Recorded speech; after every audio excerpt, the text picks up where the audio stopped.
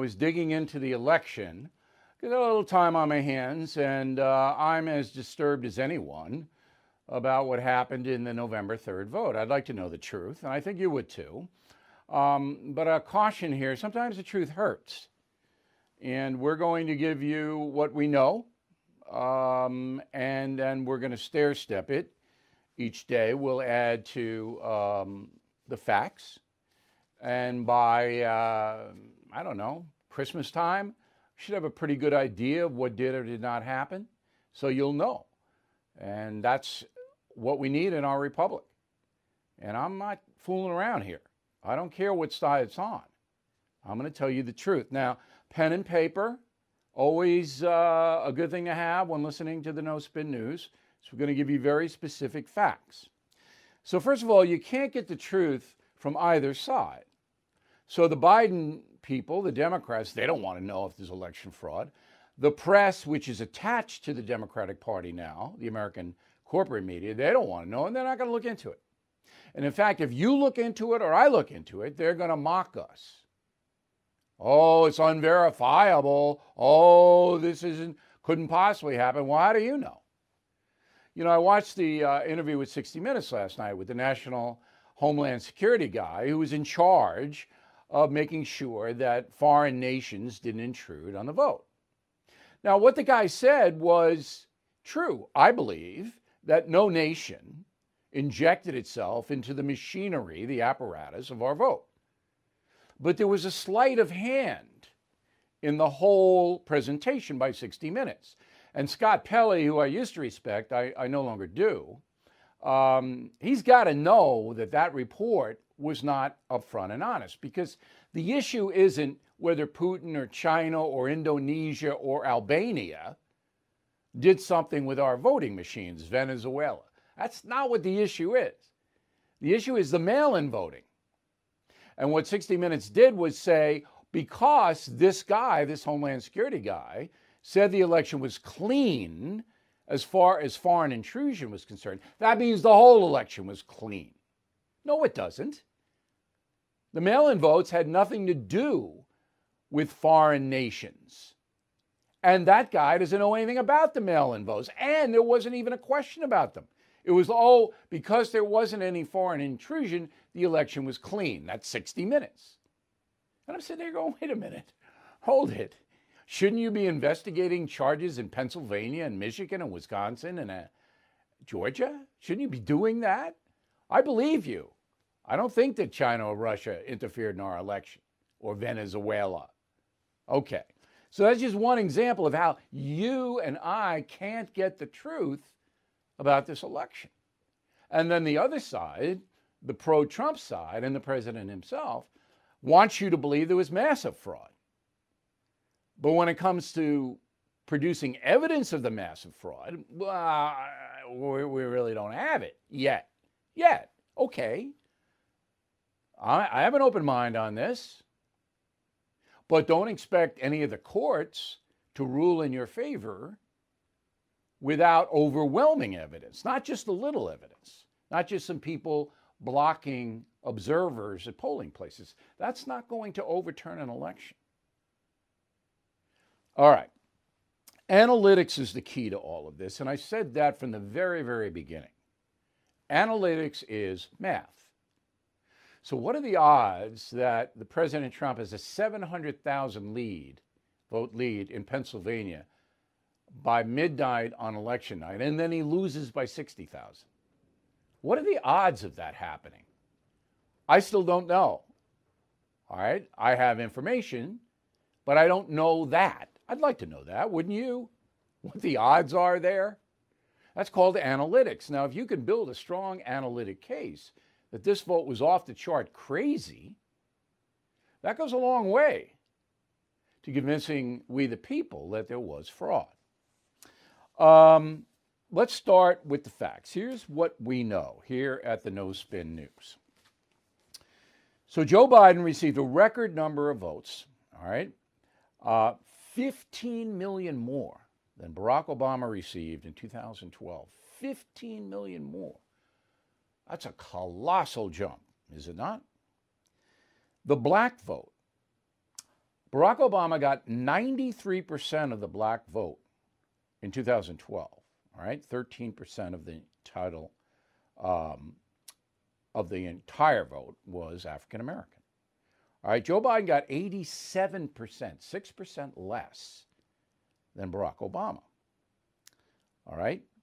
No incumbent president has ever lost an election in a century and a half. It's modern times. All right? Gaining more votes in the second run.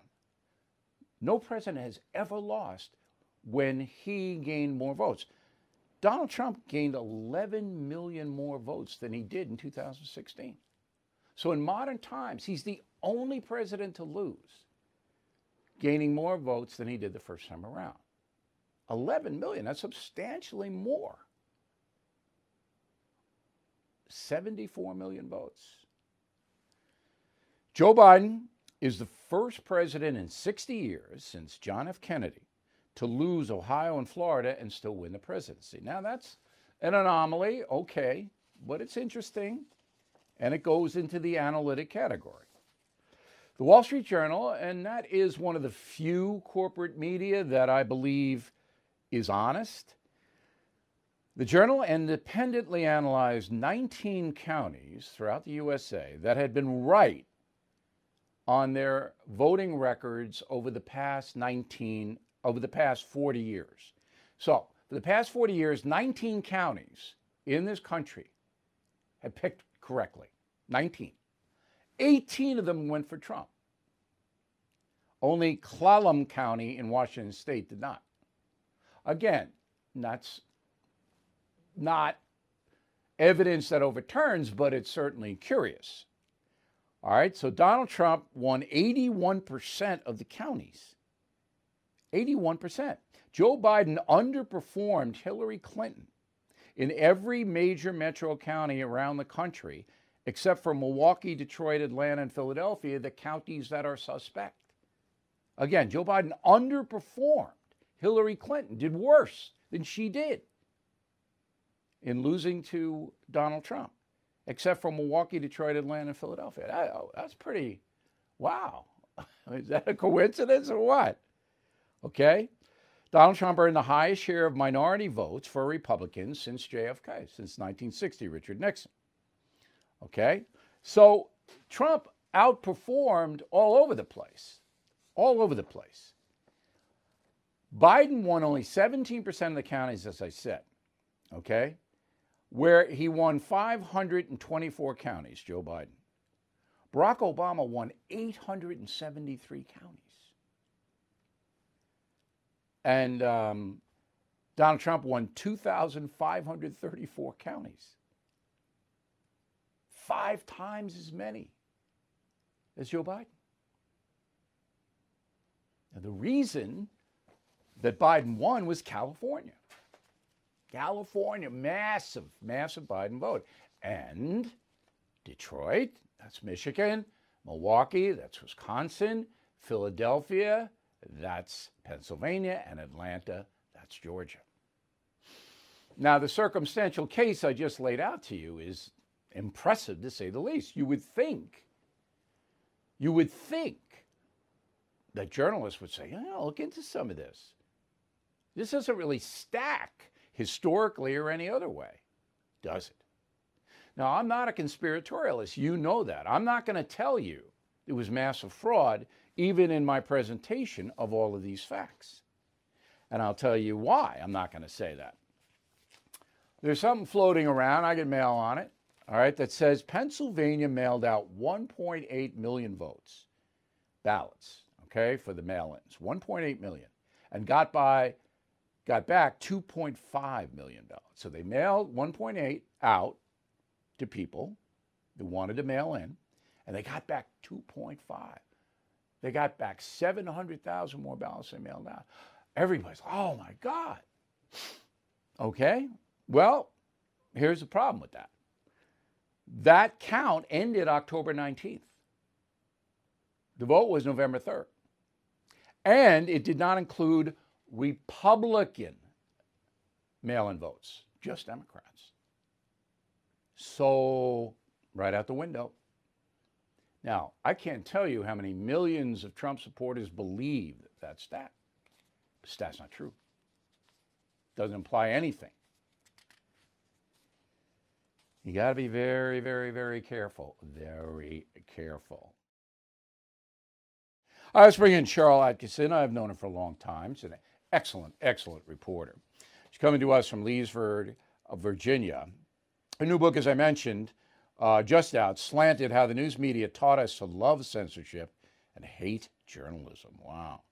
Sharyl also hosts a Sunday TV program, Full Measure, on Sinclair Television. Okay, so were you surprised that the press, the corporate media, almost 100% of it, outside of Fox, refused to even consider there might be fraud in this election? Were you surprised about that? I guess I was surprised at the extent to which they displayed the lack of rational journalistic curiosity and skepticism. I thought there might be at least a little more, but then looking back, I guess maybe we shouldn't be surprised, because after they were so wrong in 2016, the media promised to self-correct and reflect, but they seemed to just double down, and they went full-fledged into the 2020 campaign doing the same thing. And I think they've continued along that track post-election. Okay, but not only have they not investigated anything, they marginalize people who do want investigations. They demonize them, isolate them, and treat them with disrespect. So if you were to go on CNN or MSNBC or the Today Show or Good Morning America, Sharyl, for your book, and I don't know whether you're going on those places, and you said in the course of a conversation, you know, I think you guys might want to look into these allegations of fraud. They would laugh at you. They would scorn you. So it's an activism to keep these allegations under wrap. That takes it a step farther, does it not? It does. And that's one of the things I've studied and talked about. You talk about seeing changes at CBS News, as I did. At CNN, I worked at CNN back when it was a news organization. There's a lot of talk about that in the book with current and former insiders, speaking to the devolution of news, really at all these news organizations, where they have crossed over and redefined their role as journalists, as you know, no longer reporting what's happening on the ground, giving various views, reflecting the facts. They're simply there to produce the narrative, to convince you what to think, to keep off certain viewpoints that counter the powerful interests that they're serving, and to controversialize those who aren't on point with the narrative that they're there to further. It's really quite shocking to hear journalists make proclamations such as the day after the election that Trump should give it up and he's not being patriotic and there's nothing to see and so on. These are things that would never have been uttered by legitimate news organizations, maybe by analysts, but not by the reporters 10, 15 years ago. But now it's commonplace. They're rewarded for giving these viewpoints and pushing them.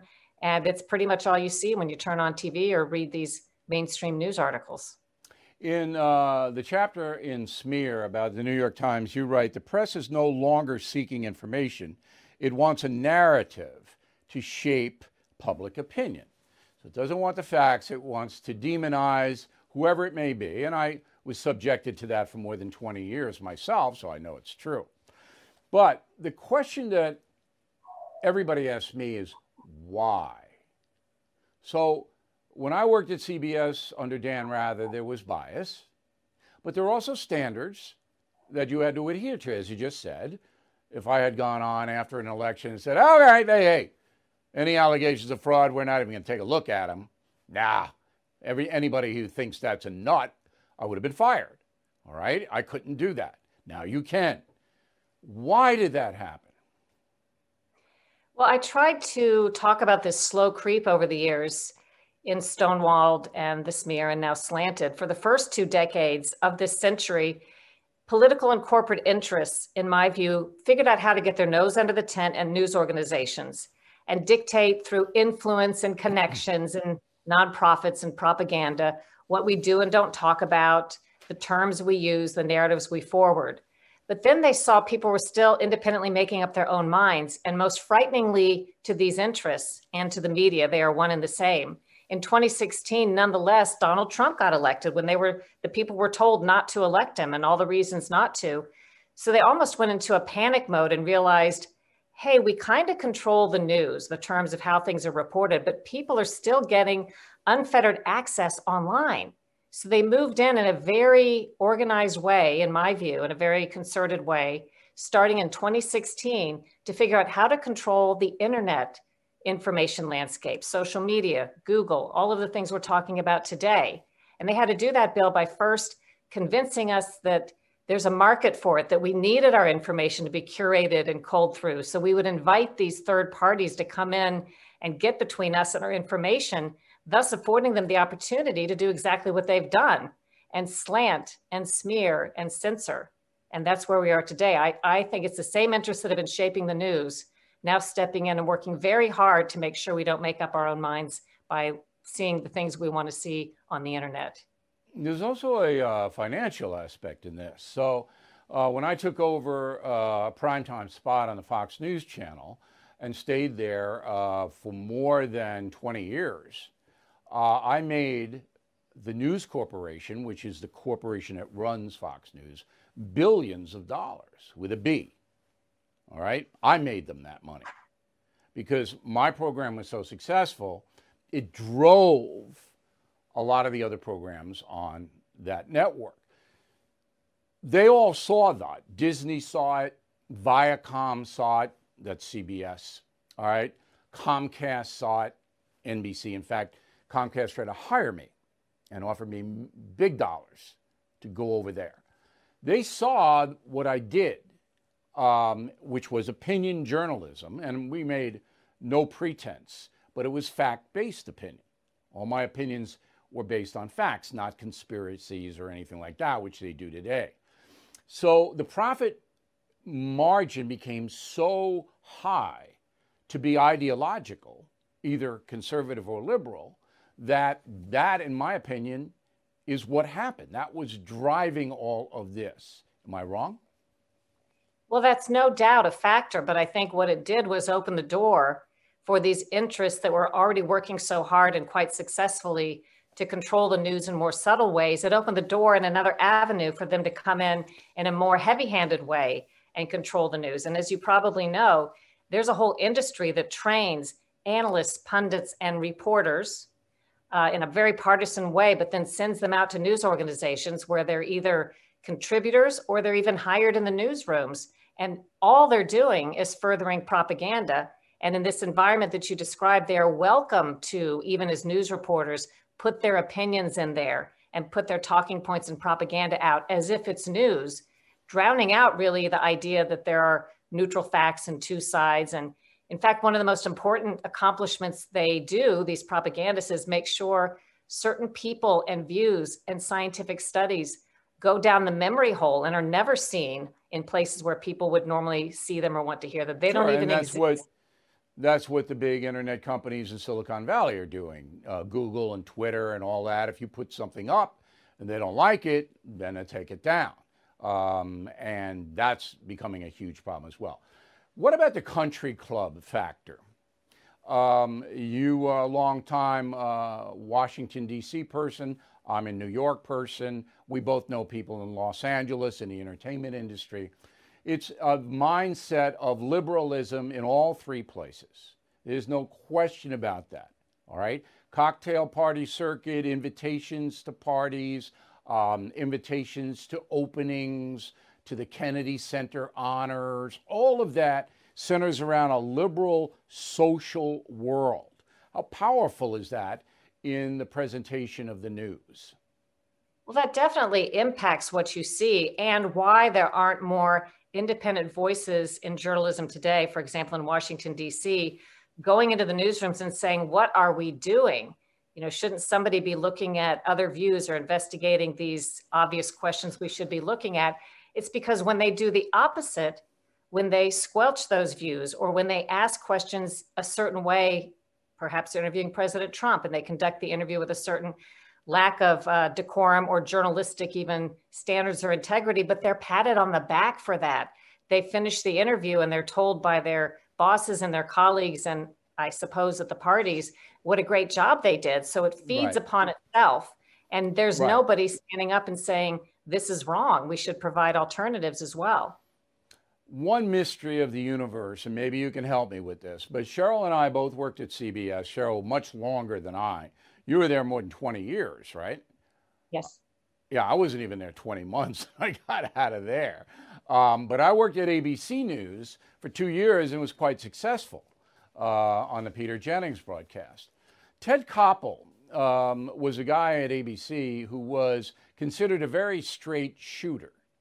And I never, ever was on his program, not one time, because the executive producer was a far left guy and didn't like me, although I had no politics at the time at all. I was a straight reporter. But Koppel told me on the air that I ruined television news, and my opinion program was so successful that it skewed everything out, which is what we just talked about. But Ted Koppel, when I asked him point blank, do you think that network news now is fair and really looking for the truth? He said yes. And he apparently believes that. I mean, I'm going to send him a copy of your book, but I don't think there's anything going to dissuade him from that. He believes that there's no problem with the New York Times or the Washington Post, CBS, NBC, ABC. There's no problem at all. And I'm sitting here, is that delusional? What do you think? I think he's an outlier if that's what he thinks, because you'll note that in Slanted, I spoke to, I don't think anybody else has done this, a large number of executives, reporters, producers that ran network news divisions or are working inside these places now at ABC, CNN, MSNBC, the New York Times. There was nobody that I spoke to. And by the way, if they described their politics at all, they said they were left-leaning or progressive. There's nobody that I spoke to among them who thought we don't have a problem. They agree that the death of the news as we once knew it is a very real thing. And furthermore, I asked them, was it murder or suicide? What I'm getting at is, did Donald Trump cause this lack of confidence in the news and where we are today? Or did we do it to ourselves? And I don't think anybody, even those who are not Trump fans, to say the least, these insiders, I don't think anybody blamed Trump. They all said we've done this to ourselves, and they're quite appalled at the turn that news has taken, particularly the last 4 years. But if you try from the inside to correct it, you're fired. You're done. Right. You have to be willing to be marginalized, bullied, shouted down, controversialized, and probably lose your job. There are people. You lose your job. There's no doubt about it. Inside you news absolutely lose your job. Cheryl, the truth, but they're just having trouble, getting the outlet among the bullies. All right, the book is Slanted: How the News Media Taught Us to Love Censorship and Hate Journalism. Cheryl Atkinson, I recommend the book very highly. In fact, I read it almost in one sitting because I know everybody that Cheryl's talking about, but you're going to like it too. And we appreciate it, Cheryl. Always nice to see you. Thanks for coming on. All right, so because of all this that Cheryl and I just talked about, in the next year, and this is a prediction, you're going to see a tremendous change in the way news is delivered on television. And that change is the people speaking to you each night are not going to be speaking to very many people. All right? So I've said this before, and I don't want to be redundant or repetitive, but ESPN is the best example. Once the colossal sports network in the world is now barely on the air. And they killed themselves by bringing in people like Jemele Hill and others who were far left, who took sports and just turned it into a left-wing jihad, holy war, and people who like sports didn't want it and tuned it out. That's going to happen to all the news agencies on television. The newspapers, they're going to survive on the internet, but the only people going to be reading the New York Times, and I think that's the case now, are far left people. Nobody else. But the newspapers can survive on that. They can survive. But it used to be that Good Morning America, the Today Show, CBS Morning News, those shows, they tried to get everybody to watch. That's not going to happen anymore because people don't trust them. And on cable, because it's so polarized, it's what do you want to hear tonight? Whatever you want to hear, I'm going to tell you. Well, it gets a little boring. So Joe Biden, what are they going to cover on Joe Biden? That he chased his dog and broke his leg or whatever happened? What are you going to do? Joe Biden's not going to be Donald Trump tweeting provocative things every day or running around a rally saying stuff or attacking the press. He's not going to do any of that. He's going to sit in the White House and, work a few hours a day. But that's all. His press people run out. Well, we did this. And then the news agencies are going to go, Joe's great. Whatever Joe does is the best. And if Joe screws up, Mr. Biden, President-elect Biden, whatever you want to describe him as, if he screws up, guess whose fault it's going to be? Trump's. If the economy goes south, Trump did it. All right? If COVID sweeps over despite the vaccine, Trump did it. Whatever bad happens in America the next 3 years, because then the presidential campaign will start again, it's going to be Trump's fault. Well, how much of that can you watch? And the other networks that don't like Biden, Joe's terrible every day. You're never going to see him. He's not even going to be around. So people are going to search and look for alternatives. And this is absolutely going to happen. I can see it. I'm not going to bore you with numbers. But the first 2 weeks after the election, people were engaged because they thought that maybe Trump could hold his job because of all this controversy about the mail-in ballots. Maybe that could happen. So people still watched. But starting last week, now it's a holiday week. Maybe they'll bounce back this week. I think it's going to be like this. So when that happens, when there are millions and millions of people looking for information but can't get it from the networks and cables, they're going to go other places. So therefore, they're going to be a rise. And leading that rise is going to be Donald Trump. He has to do it. Number one, he's addicted to the spotlight. He can't not have attention. Has to have it. All right? And that's part of what his problem was, because he was overexposed, saying too much, and people got exhausted. So Donald Trump's going to latch on someplace in the media, and he's going to bring 70 million Americans with him. I mean, that is clout. I have no blanket idea. I have not talked to the president recently. I talked to him before the first debate, and he totally ignored what I told him. I don't ever take it personally. I don't know what he's going to do, but he's going to do something. I know that because he wants to run again. It's only 3 years. And if the economy dips, yeah, the press will tell you it's Trump's fault, but nobody's going to believe that. It's going to be Biden in trouble. The economy is everything. Biden's not going to do anything overseas. He's going to say global warming, not going to do anything global warming. Mitch McConnell's going to block the far left stuff in the Senate. So it's like, all right. Now, maybe the nation needs a little relief from the frenetic pace of Donald Trump. But you're going to see him someplace in the media. Mark my words. COVID. All right, so the vaccines are tracked. It looks to me like they'll be arriving in December. And the medical people will get them first. Good. And then the older people and everything like that. But there will be plenty of availability of medicine. And by March, most Americans will have access to it. So what happens after that? Well, the Biden administration is not going to tell you what happens after that, but Great Britain is going to tell you. Listen to this.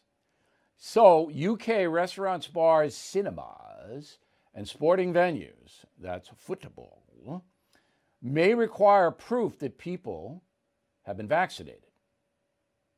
So in order to get a restaurant, a movie, see a soccer match, to show your card. Definitely going to happen in schools. Going to be like the measles. The kid's not vaccinated, kid ain't coming in. Teachers' unions in America are going to demand that. Okay? Flying, you're going to have that card stamped onto your passport in order to go anywhere. So there are a significant number of Americans who are not going to take the vaccine. And that is their constitutional right. I would never in a million years tell anybody to take a vaccine or not take a vaccine. That is your personal decision. However, you are going to be banned by private businesses from going a lot of places. And that's what's going to happen, just so you can prepare yourself. Again, our government's not going to tell you that, but it's absolutely going to happen. Now, will there be a law passed by Congress? No. This is all going to be in the private sector, okay? And the only thing that will be public is schools, because there is a precedent for that.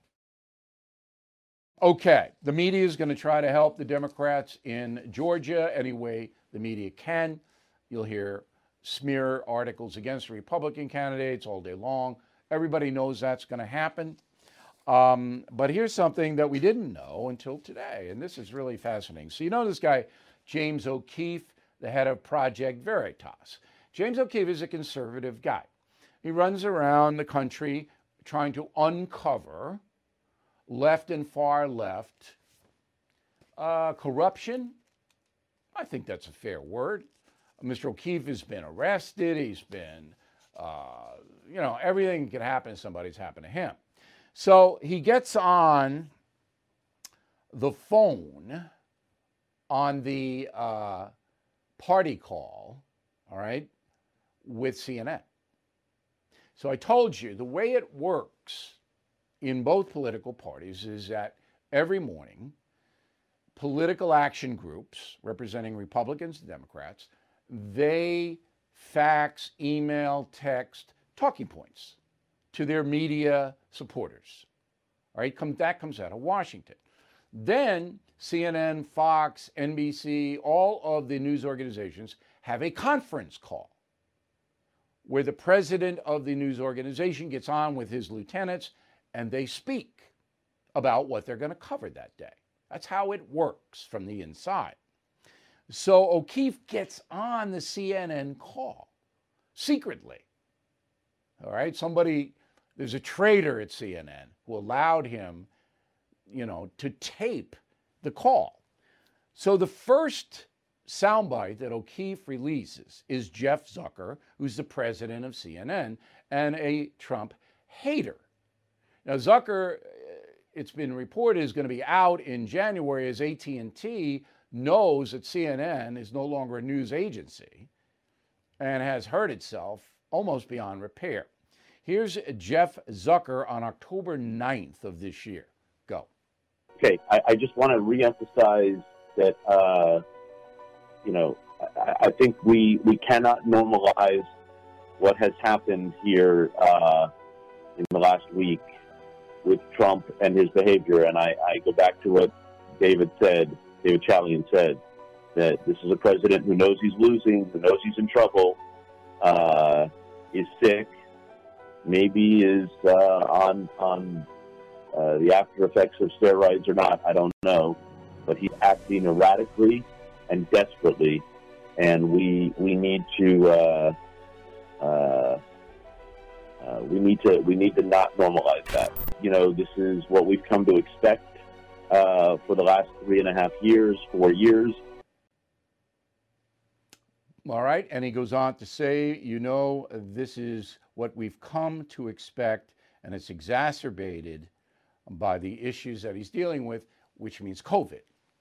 Okay, so Zucker is basically telling his people, don't feel sorry for Donald Trump in any way. Okay, point out that this COVID that he has acquired is making him mental.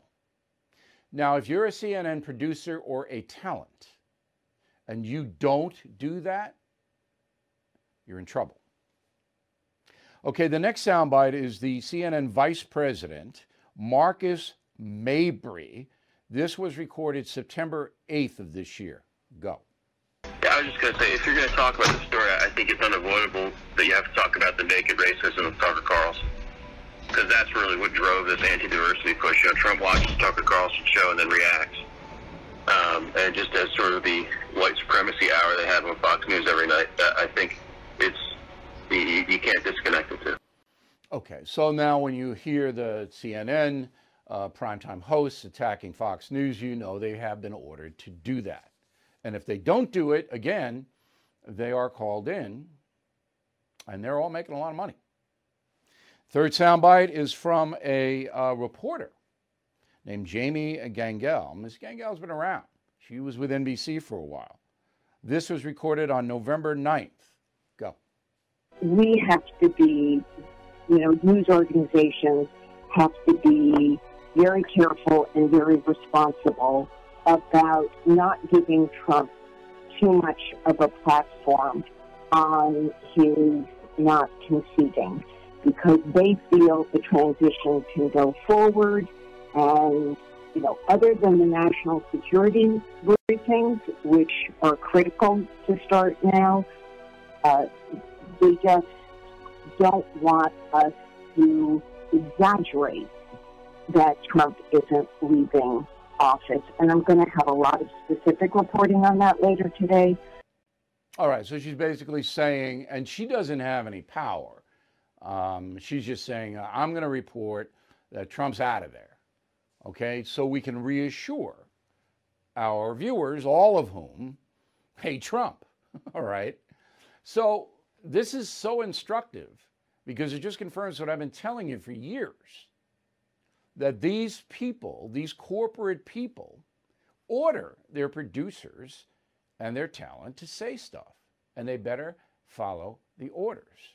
So when you see blatant bias in any of the news organizations on television, you know where it comes from. All right, COVID. Welcome to a very COVID Christmas. I remember a long time ago there was a program, A Very Brady Christmas. Since I never once in my life watched the Brady Bunch, I missed that special. But now it's a very COVID Christmas. Now tonight is the Christmas tree lighting in Rockefeller Center, New York.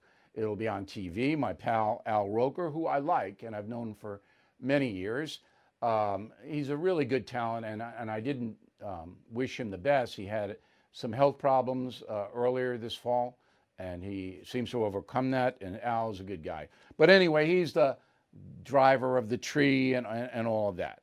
So if you want to go see it in person, you can only spend 5 minutes looking at the tree and getting your picture taken in front of it or whatever you do. Now, I don't know how their New York City police are going to regulate that. See, in New York, you can steal a car and they won't prosecute you. All right? So they're going to haul you in if you spend 5.5 minutes in front of the tree? Would charge you with loitering in front of a Christmas tree? Is that, I mean, you can do literally anything. Punch people. You can push people in front of trains in New York. They won't hold you. I mean, so I don't know how that's going to work. I love the Rockefeller Christmas tree. I should have showed you a picture. Maybe tomorrow I will, of me last year in front of the tree. I don't think the Times Square thing's going to happen in the COVID holiday spirit.